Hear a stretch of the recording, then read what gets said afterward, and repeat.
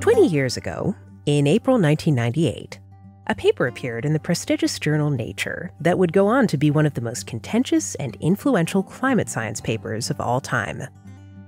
Its lead author was Michael E. Mann, at the time a young researcher just starting his career. From the initials of Mann and his co-authors, the paper came to be called MBH 98. But to many people, it's best known for introducing the famous hockey stick graph. Based on a statistical analysis of tree rings and other natural formations, it purported to show the average annual temperature of the Northern Hemisphere back to AD 1400 as basically flatlining the handle for hundreds of years until it suddenly shot upward, the blade, in the 20th century. A year later, the same authors published an extended version going back to AD 1000. Both versions presented the same stunning picture. The world's climate had apparently followed a steady, gentle cooling trend for 900 years. Then, in the 20th century, a violent warming trend began, unlike anything in the past millennium. The authors fingered rising CO2 emissions as the culprit. Within 2 years, the hockey stick rocketed to international fame after becoming the centerpiece of the 2001 report of the Intergovernmental Panel on Climate Change, where it appeared 6 times, always in full color, and was heavily promoted at an international press conference by IPCC chairman Sir John Houghton. Governments around the world began using the hockey stick, with the full authority of the IPCC behind it, to promote the global warming alarm. I'm John Robson, and this is a Climate Discussion Nexus Backgrounder on hiding the decline.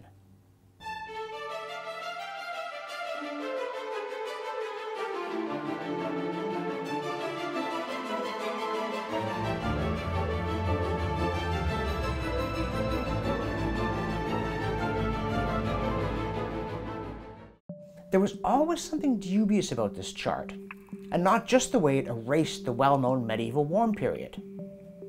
It's also that the Mann series switched from tree rings to temperature readings at the precise point that the line changed direction dramatically, which would normally get scientists excited about possible weaknesses in the methodology, particularly the discrepancy between the data sets, rather than pretending there was nothing to worry about. And finally, it was very strange, at least from a scientific perspective, that this one paper got so much publicity, because back in 1998, Mann and his colleagues were not the only ones studying ancient tree ring data, and other researchers did not find what they did. Just 2 months after MBH 98 appeared, Nature published another climate reconstruction, this time by the late British scientist Keith Briffa and 4 co-authors. Like Mann's study, it used tree ring records from all over the Northern Hemisphere to estimate temperatures back to the year 1400. But unlike Mann's paper, the result looked nothing like a hockey stick. It showed a lot of variability over time, and record warmth in the 1930s, but no special warming patterns since then. In fact, it showed cooling up to 1993, with temperatures ending below the average of the past 6 centuries. The climate science community was confronted with 2 studies at the same time, both using similar methods to study the same thing and coming up with very different answers. Normally, that kind of result means the science is not settled, the data may not be reliable, and the uncertainties need to be explained. In this case, apparently, it meant instead that a body needed to be buried for political reasons. And the story of the disappearance of the Briffa data is one of the darkest episodes in modern science. And now, a word from our sponsor. And that's you, because the Climate Discussion Nexus is supported by ordinary Canadians who want to see more common sense, more logic, and more facts in the discussion on climate change, and less yelling. If you want to help us, subscribe to our YouTube channel, go to our Patreon page, make a pledge, become a monthly sponsor. Now, back to our regularly scheduled programming. It's long been known that the Earth's climate is naturally variable. The study of ancient climate conditions is called paleoclimatology. In the first report of the Intergovernmental Panel on Climate Change back in 1990, they summarized the conventional view among paleoclimate experts that at the end of the last ice age, about 10,000 years ago, the climate warmed for about 4,000 years, reached a state much warmer than the present and stayed there for several millennia, then began cycling between cooling and warming. The Roman era and the medieval era were both relatively warm compared to the present, and the Little Ice Age, which ended in the early 1800s, was relatively cold. And now we're in another warm phase of the cycle. Though according to the conventional view as of 1990, it's nothing special compared to previous eras. The 1990 IPCC diagram of the familiar cycle matches other records, such as this long-term temperature reconstruction from ice cores taken out of the Greenland ice cap.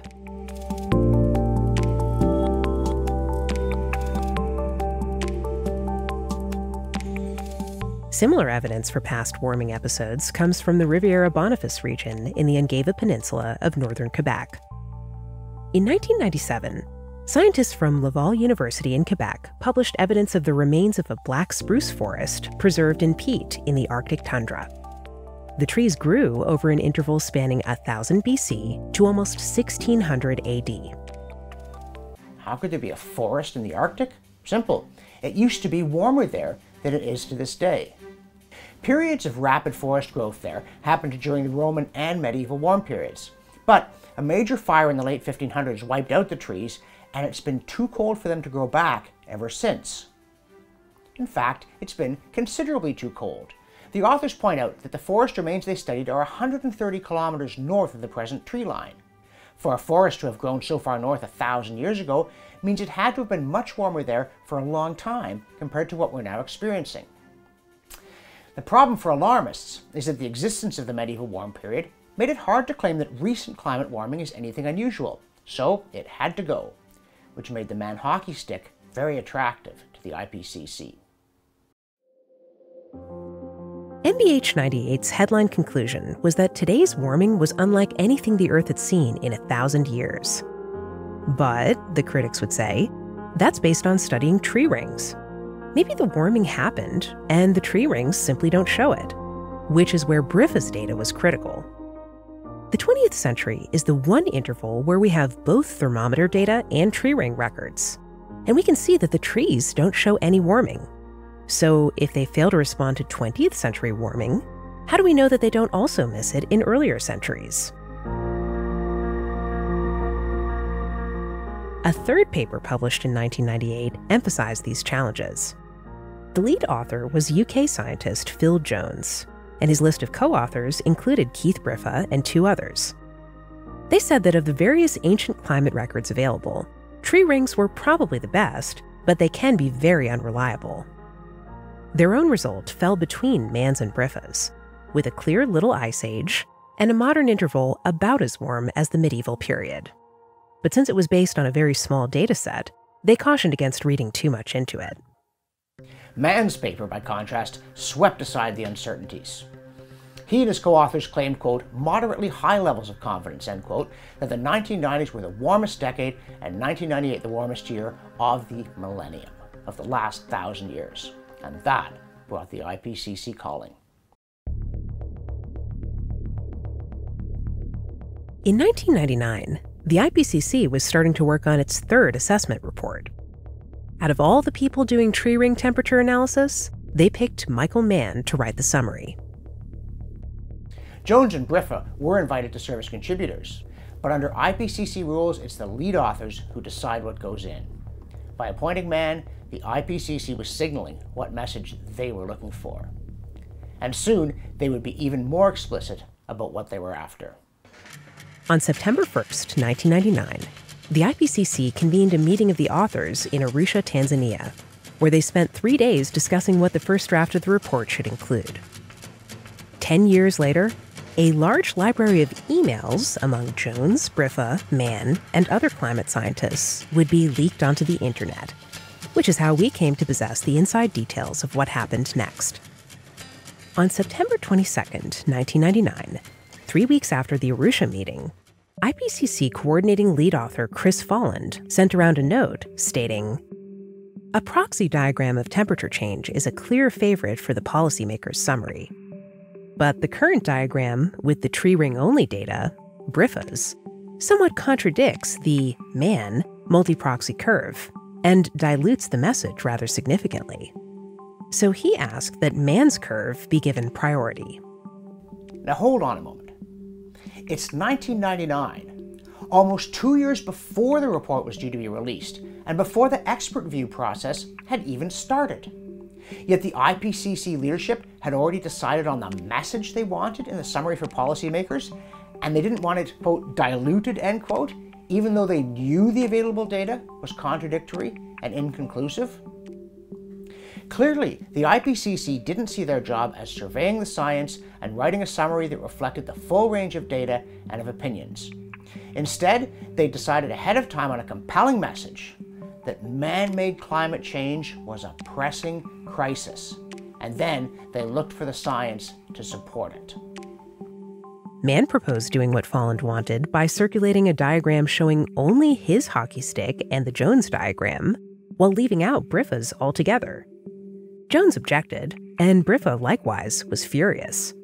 He wrote to the author team, "I know Mike thinks his series is the best, and he might be right, but he may also be too dismissive of other data and possibly overconfident in his.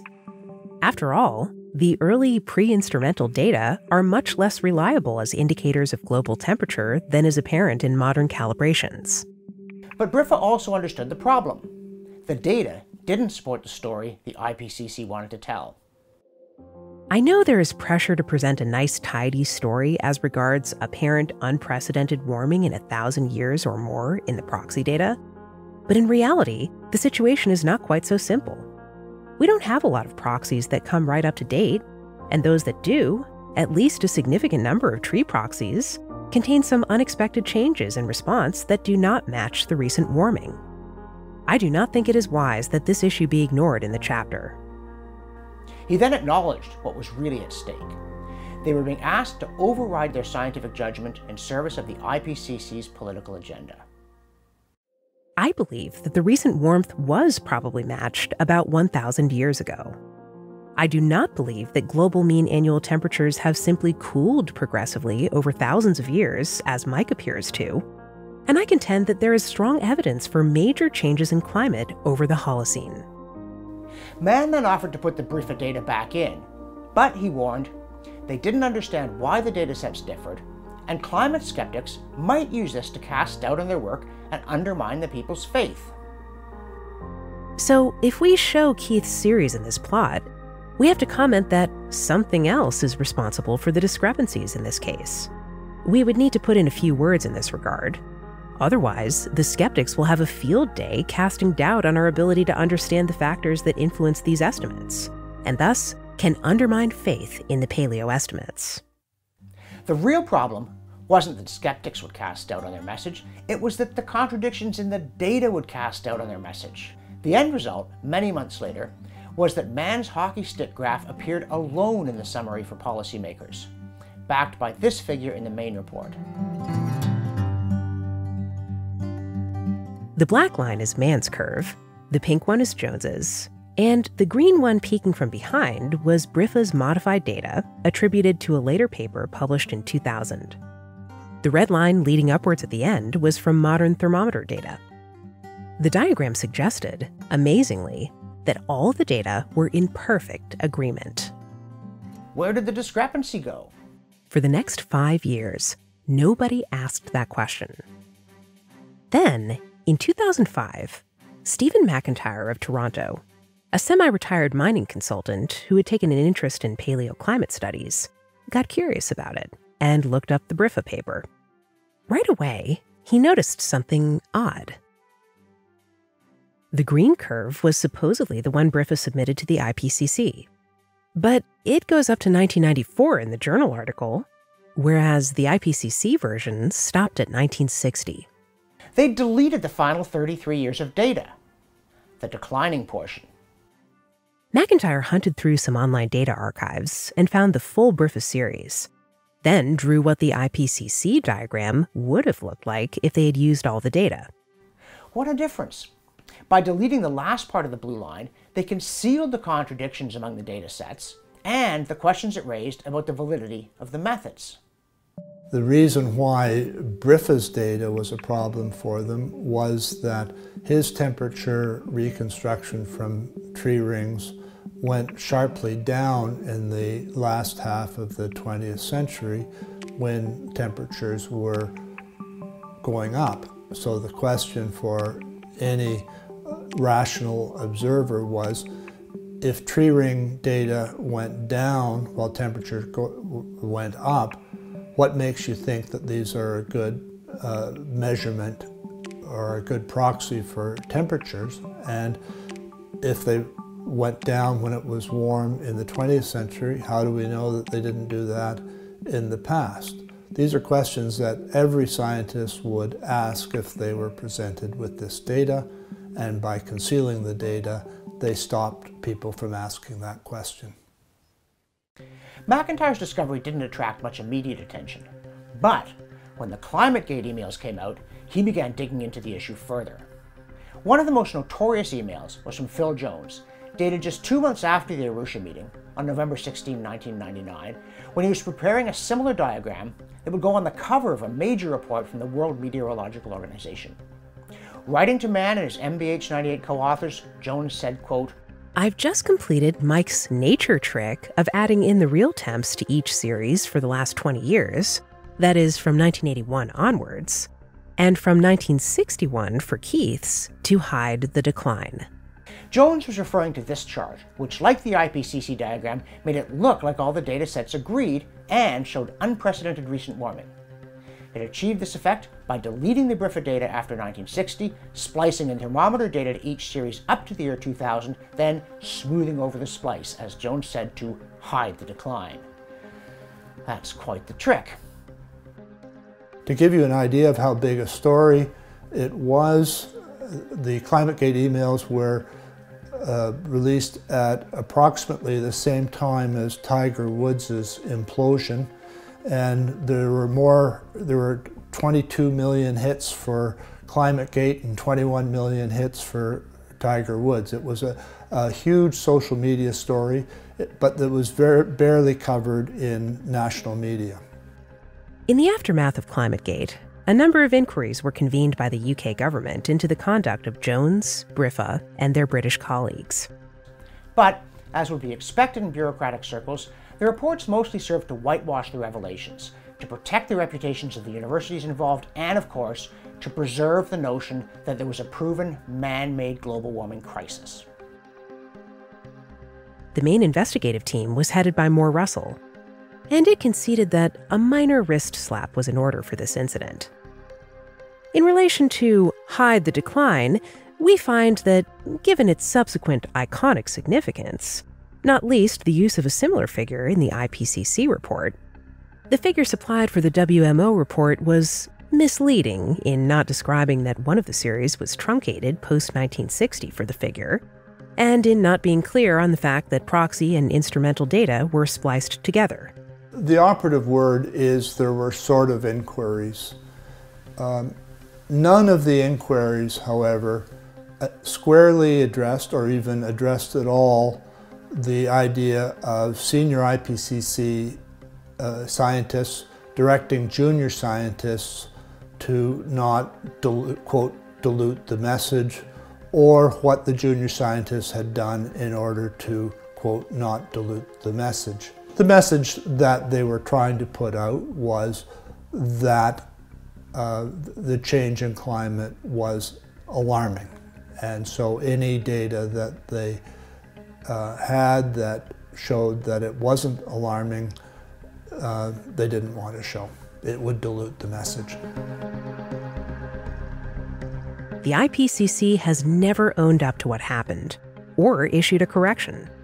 In fact, the fraudulent diagram is still on their website. By hiding the decline, they misled world leaders and citizens on an issue that they themselves judged to be critically important. They falsified data to conceal their own uncertainty and the potential unreliability of the methods they were using. And that is not how science is done. It's been 20 years now since this body was buried, but it still stinks. So, next time you see an apparently tidy and compelling message from the IPCC, judge its credibility accordingly. Thanks for watching. To support the Climate Discussion Nexus, subscribe to our YouTube channel and to our newsletter. like us on Facebook, follow us on Twitter, and go to our Patreon page and make a pledge. For the Climate Discussion Nexus, I'm John Robson.